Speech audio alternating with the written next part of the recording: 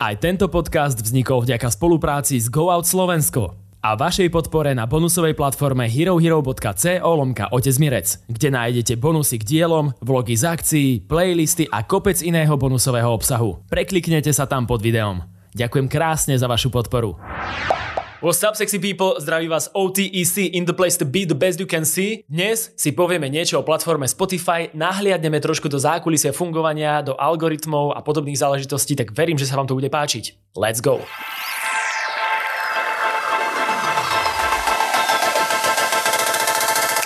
Spotify. Snažil som sa čo najpodrobnejšie pozbierať informácie, ktoré by mohli byť pre umelcov, ale aj hudobných úchylov prínosné, no môže sa stať, že nie všade som to trafil na 100%, takže ak vidíte nejaké nedokonalosti, píšte do komentára, rozbehnite diskusiu, aby pravda vždy zvíťazila. Okrem toho treba povedať, že toto je skrátená verzia, tú najdlhšiu verziu nájdete na herohero.co/Otec Mirec.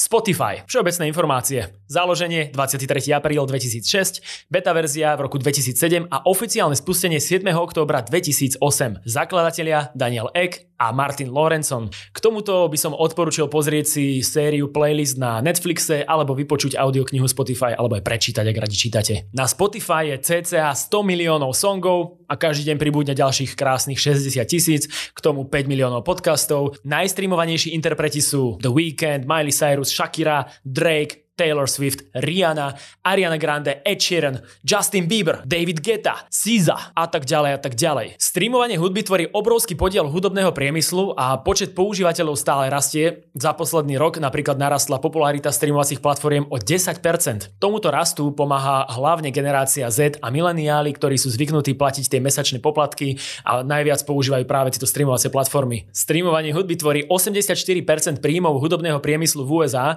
no a podľa štatistík z roku 2021 je R&B, hip-hop / rap najpopulárnejší žáner, ktorý tvorí takmer 30% všeobecne všetkých streamovaných žánrov a myslím si, že teda aktuálne to bude podobne aj v celom svete, aj v roku 2023, že hip-hop, rap, R&B je najpopulárnejší žáner. Spotify napriek tvrdej konkurencii patrí k najsilnejším streamovacím platformám, teda je najsilnejšia, má cca 190 miliónov predplatiteľov, k tomu 250 miliónov používateľov, ktorí to využívajú zadarmo, čo znamená 440 miliónov celkových používateľov. To znamená, že má 30% podiel z celkového svetového trhového koláča. Za ním sú Apple Music, Tencent Music, čo je taká čínska platforma, Amazon Music a YouTube Music. Pričom Apple, Tencent a Amazon majú z toho koláča zhruba 13% podiel na celom svete. K tomuto mám jednu stránku, na ktorej sú rôzne zaujímavé štatistiky o Spotify, tie vám hodím do popisu.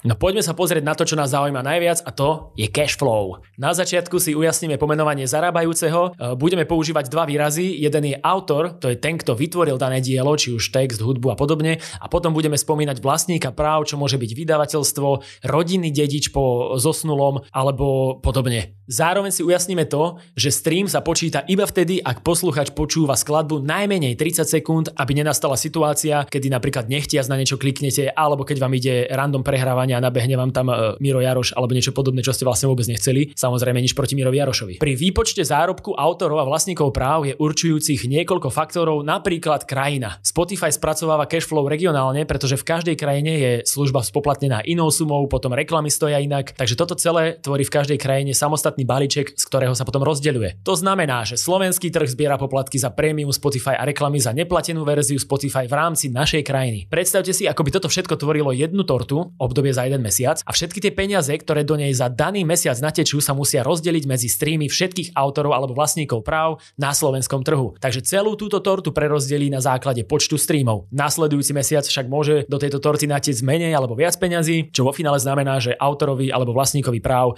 môže nabehnúť trošku menšia alebo trošku väčšia čiastka za to jeho umelecké dielo. Tu ale hovoríme iba o nejakých tisícinách centov za stream. Peniaze sa však delia na viac smerov, niečo si z toho mesačného peňažného balíčka nechá Spotify. Jeden kamoš, ktorý funguje v nemenovanom labeli, mi povedal, že to môže byť až 47%, no podľa oficiálnych čísel je to rozdelené 70/30, čo znamená, že 70% dostáva vlastník práv a autor a 30% zostáva pre Spotify. Spotify hovorí, že po odovzdaní financií distribúcii už nevie, ako sa tie peniaze prerozdeľujú. Tu už je to o zmluvách, vydavateľstvách, distribútoroch a exkluzívnych spoluprácach či dohodách. Iný kamoš, aktívny hudobník, mi povedal, že si vie pozrieť tieto dokumenty k vyúčtovaniu, ale ale že to sú také excelovské tabuľky, že keď to otvoríš, tak ťa to aj prestane zaujímať. No ale teda poďme sa pozrieť na konkrétnu sumu, koľko teda tí umelci zarábajú konkrétne. Z roka na rok sa zárobky menia, Spotify podľa všetkého vypočítava odmeny na základe tzv. Stream shareu. Ten vypočítame tak, že v danom mesiaci, v danej krajine spočítame, koľkokrát bola streamovaná niekoho hudba a vydelíme to celkovým počtom streamov na danom trhu. Zjednodušene, ak by si na Slovensku niekto pustil moju pesničku za daný mesiac jedenkrát a slovenský trh by obsahoval 1000 pesničiek a zároveň tento slovenský fond peniažkov by bol plný 1000 eur, tak ja by som za to jedno prehratie jednej pesničky dostal 1 euro. Verím, že to je v nejakom smere zrozumiteľné. Ja sa tiež tomu snažím pochopiť a trošku tomu aj rozumiem, ale možno, že vy budete na tom lepšie ako ja. Poďme ďalej. Na základe štatistík a informácií z rôznych zdrojov na internete sú známe približné výpočty, koľko daný interpret, respektíve autor hudby dostane. Spotify priemerne platí za stream 0,003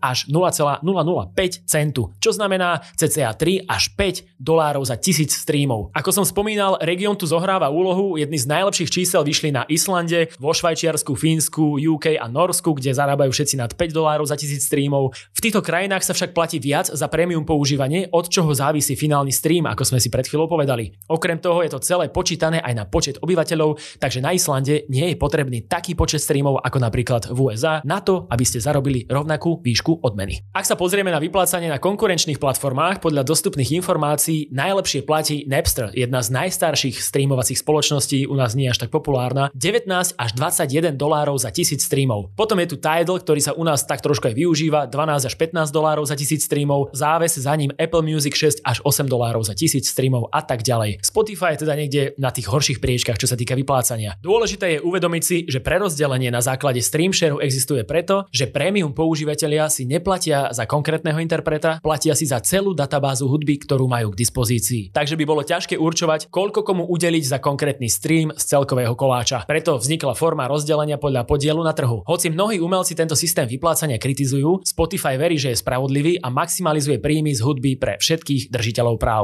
Dôležitá informácia. Spotify ohlásil veľké zmeny vo vyplácaní autorom v roku 2024. Ide o 3 zaujímavé zmeny, z ktorých jedna je kontroverzná a kritizovaná už dnes. Viac sa dozviete v predĺženej verzii na herohero.co/Otec Mirec.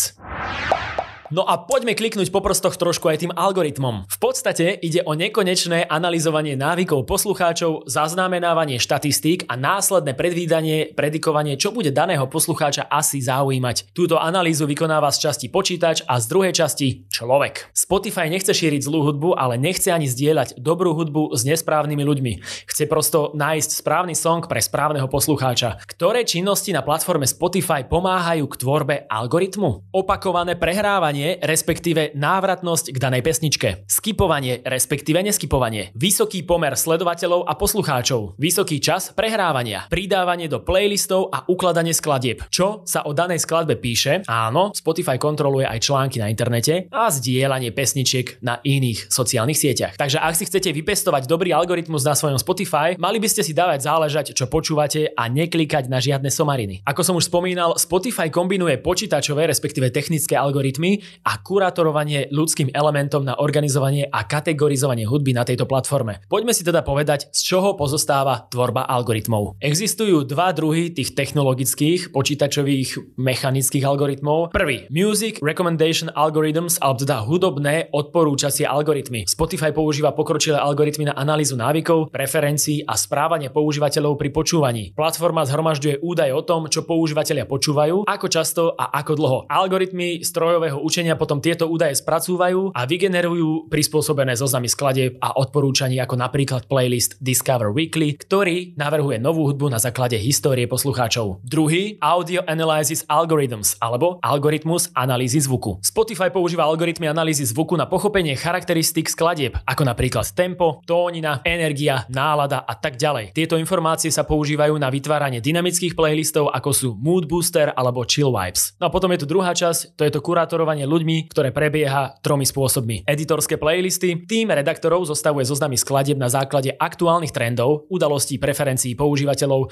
No a tieto zoznamy skladieb často obsahujú zmes populárnych a nových umelcov a sú navrhované tak, aby prezentovali rôzne žánre a štýly. Ďalej tu máme expertov na žánre a náladu. Spotify zamestnáva odborníkov na rôzne žánre a nálady, ktorí zostavujú zoznamy skladieb a zameriavajú sa pritom na konkrétne žánre a hudobné témy. Títo odborníci využívajú svoje znalosti a vášeň pre hudbu hudbu na vytváranie zoznamov skladieb, ktoré idú nad rámec odporúčaní technických algoritmov. No a potom tu máme tretie, kurátorovanie podcastov. Okrem hudby totiž Spotify spravuje aj podcasty prostredníctvom kombinácie algoritmov a ľudského ucha. Majú editorov, ktorí spravujú zoznamy podcastov, čo používateľom uľahčuje objavovanie obsahu prispôsobeného ich záujmom. Táto kombinácia ľudí a robotov je vlastne veľmi príjemná. Spolupráca medzi algoritmami a ľudskou kurátorskou činnosťou je zameraná hlavne na to, aby používateľom poskytovala bohatý a rôznorodý zážitok z počúvania. Zatiaľ čo počítačové algoritmy dokážu analyzovať obrovské množstvo údajov, aby vytvorili personalizované odporúčania, ľudskí kurátori pridávajú odbornosť, kultúrny kontext a kreativitu, aby zabezpečili komplexnú a pútavú platformu na objavovanie novej hudby. Táto kombinácia umožňuje Spotify vyhovieť širokému spektru vkusu a predstaviť používateľom novú a zaujímavú hudbu. Fú, ty kokos, jaké one.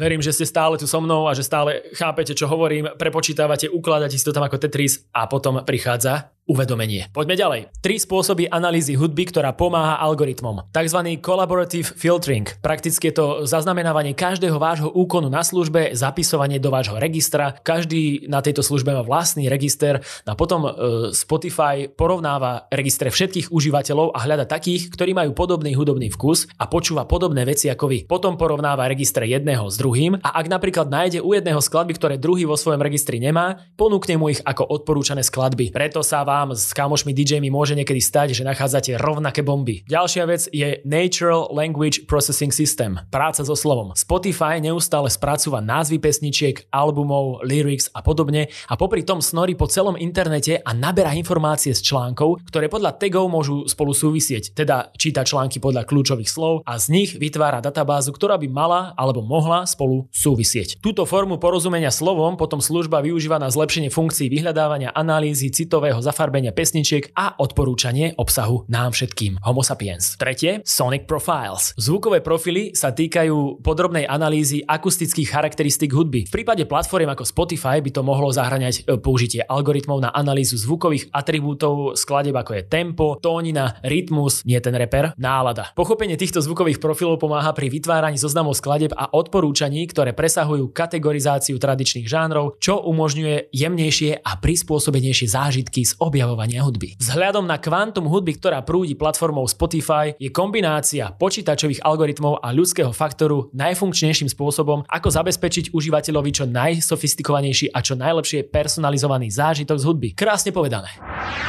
Poďme sa pozrieť na playlisty. Spotify má množstvo personalizovaných playlistov, teda vytvorených špeciálne pre vás. Mnohí poznáte Discover Weekly, Release Radar alebo Daily Mix. Z týchto by som sa venoval hlavne Release Radaru, pretože ten tlačí novú hudbu a príde mi zaujímavé, ako platforma vyberá, čo z noviniek odporúči. Release Radar vychádza každý piatok, kedy sa by the way vydáva aj najviac nových albumov. Zahŕňa novú hudbu od interpretov, ktorých followujete, ktorých ste v minulosti počúvali, alebo tých, ktorých si algoritmus myslí, že by sa vám mohli páčiť. Tu je dôležité povedať, že v playliste Release Radar nájdete iba novú hudbu, ktorá nie je staršia ako 4 týždne a ktorú ste predtým nepočuli. A ak skipnete song, neodporúči vám ho Spotify už v žiadnom inom personalizovanom playliste. Nebudem vás tým príliš zaťažovať, len poviem, že umelci, ktorí by sa chceli niekedy objaviť v Release Radare, by sa tomuto mali venovať intenzívnejšie, pretože je tam šanca. Všetko to nájdete na Spotify for Artists v sekcii Getting Music on Release Radar a samozrejme pri tom všetkom je dôležité aj to, aby ste mali dobrú fanúšikovskú základňu, ktorá vás prezdieľa, vypočuje si vás, pustí si váš track 100-krát a uloží si ho do svojho playlistu. Do Release Radar playlistu sa nedostávajú remixy, znova releasnuté veci, označenie interpreta Various Artist, viac teda ale v tej dlhšej verzii. Čo sa týka playlistov, mnohé z nich sú súkromne spravované, dokonca existujú rôzne agentúry, ktoré ponúkajú priestor v ich playlistoch na zvýšenie dosahu, samozrejme za peniažky. To sú tzv. Playlist push. Snažil som sa zistiť, či sa oplatí pre interpretov viac investovať do proma na Spotify cez takéto rôzne playlisty a vychytávky, alebo či je skôr lepšie tlačiť vašu tvorbu na sociálnych sieťach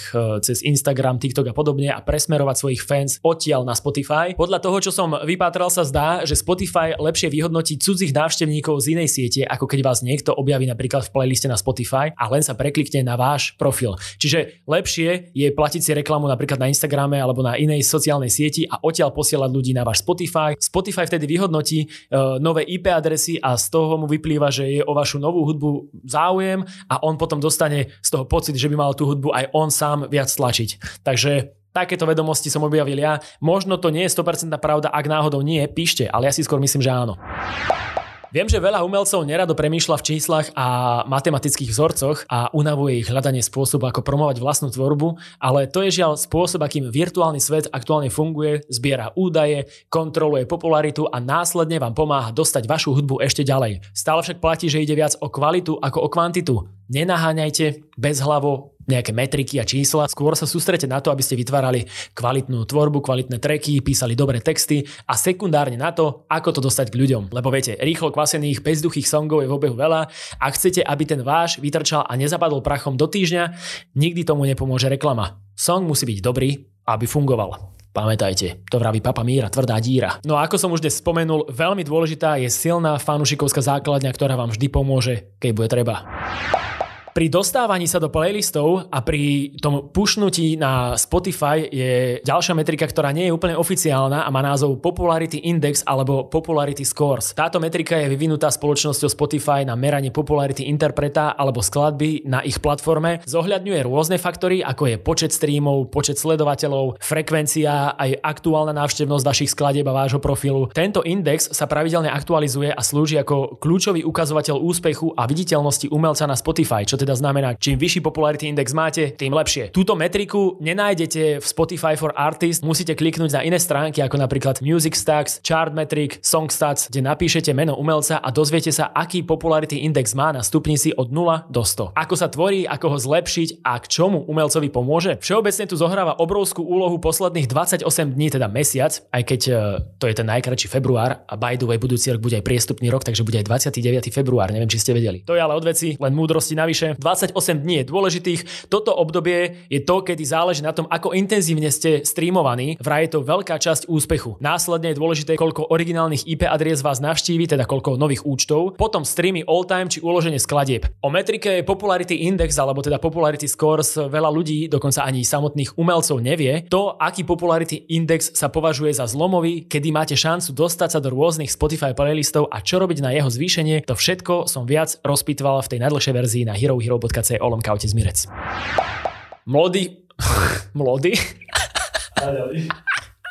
a tak ďalej. Mnohých mladých interpretov, ktorí nemajú skúsenosti s distribúciou, zaujíma, ako nahadzovať svoju hudbu na Spotify. Takže distribúcia. Svoje skladby nemôžete nahrať na Spotify priamo, musíte vždy využiť nejakého distribútora, ktorý sa postará o to, aby sa vaša hudba dostala na väčšinu streamovacích platform a do online obchodov. V našich končinách sú najväčšími hráčmi asi Universal Music, Warner Music, možno Ruka hore. Vypočujte si inak podcast Za hudbou číslo 21 s Alešom Vargom z Ruky hore, ktorý sa tomu tiež venoval. Alebo môžete využiť free platformy na nahadzovanie hudby na streamy, ako sú DistroKid, CD Baby, TuneCore a iné. Tieto si však zrejme berú väčší podiel ako major label, ale vždy záleží aj na konkrétnej zmluve autora a labelu. V článku pre Interes sme ja a Hugo Hype Train prispeli zo pár vedomosťami, tento článok vám hodím aj dole do popisu. Hugo dobre konštatuje, že v kontexte streamovania, keď ste možno začínajúci umelec, je lepšie byť pod veľkým labelom, ako je Universal alebo Sony Music, ktorý má silnejšie slovo, rýchlejšie vyrieši problémy a ťaží zo sily mena, čo je hlavne pri začínajúcich interpretoch veľkou výhodou, pretože vám by sa ťažko hádalo so Spotifyom, ale Universal sa s nimi lepšie vie pohádať. Okrem toho vám vydavateľstvo môže pomôcť napríklad objaviť sa na obrovskej letke na Times Square. Ako sa to podarilo Tamare Kramár, Eme Drobnej, Laure Venk či Kataríne Knechtovej. V roku 2021 Spotify rozbehol iniciatívu s názvom Equal, ktorá vyzdvihuje ženy v hudobnom priemysle. Okrem rôznych špeciálnych playlistov a aktivít vyzdvihujúcich ženskú tvorbu, každý mesiac Spotify menuje ambasádorku Equal z celého sveta. Z tých známejších mien medzi nimi nájdete napríklad Avril Lavigne či Shania Twain. No a súčasťou kampane je aj prezentácia speváčiek z celého sveta na obrovskej LED obrazovke na Times Square. Podľa mojich informácií väčšinou kontaktuje Spotify distribučné spoločnosti, ako je Universal alebo Ruka hore u nás, a dá priestor umelkyňam, ktoré v ponúknuté obdobie vydávajú nejaký hudobný projekt. Ak distribučná spoločnosť niečo odporúči, je šanca, že sa daný umelec objaví na veľkých obrazovkách v New Yorku, ako sa to podarilo spomínaným speváčkam zo Slovenska. Ďalšia špekulácia spojená so Spotify je autorské práva. Prišli mi od vás otázky, ako Spotify rozpoznáva sample, či má na to robota a prečo niekto môže repovať do cudzieho inštrumentálu a iný nie. Tak vám poviem aspoň, čo som zistil. V článku The Rise of the Copyright Bots píšu, že Spotify má tzv. Copyright bota, ktorý teda slúži na vyhľadávanie autorských práv, inak známy aj ako Content Recognition Software, ktorý odhaľuje, či niečo z nahratej skladby už počul, respektíve či niečo také majú vo svojej databáze, alebo či sa to nezhoduje s nejakou autorskou databázou. Ak náhodou použijete rovnaký sample ako niekto pred vami a Spotify to vydetekuje, tak začne riešiť, kto je autorom a či je vaše použitie ošetrené autorským právom. Na začiatku vám teda nedovolí nahrať pesničku a vy sa potom môžete odvolať. Ak sa nahraná skladba s použitým samplom zhoduje s niečím, čo je nahlásené v databáze autorských práv, potom sa pravdepodobne kontaktuje vlastník práv a odobrí alebo neodobrí použitie samplu. Tu sú niektoré aspekty, ktoré môže táto technológia zahŕňať, napríklad analýza zvukových charakteristík. Spotify môže používať algoritmy na analýzu rôznych charakteristík zvuku, ako som už dnes spomínal, ako sú melódia, rytmus, tónina a ďalšie, a tie potom použije na vytvorenie zvukového odtlačku. Potom je tu porovnávanie s databázou. Vytvorené zvukové odtlačky môžu byť porovnávané s existujúcou databázou hudby. Spotify má pravdepodobne rozsiahlu databázu obsahujúcu záznamy o autorských právach a licenciách pre rôzne skladby, v ktorých hľadá zhody. Potom je tu spolupráca s držiteľmi práv a potom je tu užívateľské hlásenie, čo znamená, že niekto vás prosto hulvácky nabonzuje. Pokiaľ ide o konkrétne detaily tejto technológie, Spotify si väčšinu informácií uchováva v tajnosti, aby predišiel zneužívaniu systému. Jeho účelom je však zabezpečiť, aby hudobný obsah na platforme bol v súlade s autorskými právami a licenciami, takže chce ochraňovať autorom, čo úplne rešpektujem. Ochrana autorov, let's go. Je dôležité vedieť, že je napríklad rozdiel, či použijete sample z už existujúcej skladby alebo nahráte cover, teda nejakú prerábku. Ak Spotify rozpozná sample, nedovolí vám nahodiť pesničku, ak nemáte odobrené použitie autorom hudby alebo vlastníkom autorských práv, alebo sa nevzdáte monetizácie, teda zarábania na danej skladbe. Cover je naopak úplne legálna cesta a nemal by byť problém nahrať na platformu nejaký cover, len pri nahadzovaní treba označiť pesničku v sekcii Songwriter, že skladba nebola napísaná vami, ale niekým iným. S otázkou autorských práv som konfrontoval aj repera Martina Matisa, ktorý má na Spotify svoje mixtapes, na ktorých používal cudzie inštrumentály, takže ma prirodzene zaujímalo, ako to tam nahadzovali a ako je možné, že to tam môžu mať, a Matis mi na to povedal toto. Predtým Warneri, neviem, jak to robili úprimne, label s tým mal problémy tam dokonca nahodiť ten mixtape, myslím, že 2, alebo nejaký tam nemám na digitáloch. No a teraz robím s Univerzalom a Universal to robí tak jednoducho, že akýkoľvek track, ktorý není na môj inštrument, jednoducho zaklikneme na digitáloch v metadátach ako cover verzia, a tým pádom žiadne príjmy z toho tracku nejdu mne a je to legit. No a samozrejme tam uvádzam pôvodných autorov toho tracku, jednak producentov, skladateľov až po interpreta. Sice ten track je na nejakom mojom projekte, ale reálne to je proste cover verzia nejakého iného tracku. Z právneho hľadiska, z finančného hľadiska z toho nemám nič. Potom som mal ešte v inboxe nejaké otázky od vás. Jedna bola od Jimmyho P, ktorý sa pýtal, že či pre DJ-ov svíta najlepšie časy na platforme Spotify. Žiaľ, k tejto problematike som nenašiel nejaké zaujímavé informácie alebo niečo, o čom by som sa s vami podelil. Viem, že v jednu dobu, myslím, že v roku 2021 Spotify dal možnosť nahodiť tam nejaké konkrétne DJ sety, ale vôbec to nefunguje tak ako na niektorých platformách ako SoundCloud a podobne, kde máte vlastne prispôsobenú tú platformu vyslovene na to, aby ste tam nahadzovali tie DJ sety. Takže Spotify a DJ sety zatiaľ neviem. Ak niekto máte o tom nejaké informácie, pokojne píšte do komentu, nech sa rozvíri debatka. No a potom som mal ešte od jedného známeho otázku, že či vydavateľstva používajú nejakých botov, ktorí im pomáhajú pri nahadzovaní hudby pre interpretov na Spotify, že nejakým spôsobom vypočítavajú, kedy je najlepšie nahrať tie tracky alebo album na Spotify. Môj kámoš z Universalu mi povedal, že to nikdy o tom nepočul, že nemá takú skúsenosť, že by sa to takto robilo a že vlastne ani nedáva mu úplne zmysel, že na čo by takí boti alebo také aplikácie existovali. A teda jediné, s čím labele pri nahadzovaní hudby pracujú, sú také bežné životné situácie, že napríklad to nenahadzujú v piatok v noci alebo v piatok večer, lebo vedia, že ľudia sú v meste, ale naopak nahodia to radšej vo štvrtok večer, pretože jednak vo štvrtok večer ľudia nie sú v meste, ale práve v piatok sa môžu objaviť v nejakých playlistoch, ktoré každý piatok Spotify vyhadzuje. Ak by ste mali ešte k tejto téme nejaké otázky, pokojne píšte buď do komentárov alebo napíšte mne priamo na Instagrame alebo niekde, rád o tom pokecam a rád ako keby prídem aj ja na nové veci. Zrejme takéto špeciály budem robiť častejšie, pretože aj mňa samého veľmi zaujíma, ako to celé funguje a sám sa veľa naučím. Takže pokojne môžete aj vyhodiť nejaké tipy, čo by som na budúce mal rozobrať do komentov a ja to skúsim nejak naštudovať a keď si nájdem opäť 4 dní voľna, tak to zbúcham, nahrám, hodím vám to do ksichtu a potom bude dobre. Ak sa vám páči tento obsah, nezabudnite dať odber na môj kanál a nezabudnite si vypočuť viac ako 40 ďalších podcastov, ktoré sa nachádzajú na streamovacích platformách. Na YouTube som začal hádzať videá len prednedávnom, ale napríklad na Spotify nájdete, myslím, že konkrétne 42 dielov s veľmi zaujímavými hostiami. Bola by škoda nevypočuť si to. Všetky dôležité informácie budú nalinkované v popise a to už je odo mňa všetko. Zdraví vás otec Mirec a Šmitec. Ak sa vám páčil tento rozhovor a chceli by ste počuť viac, pridajte sa k podporovateľom na herohero.co/otec Mirec, kde za sympatické 4 € mesačne dostanete viac VIP obsahu. Díkes!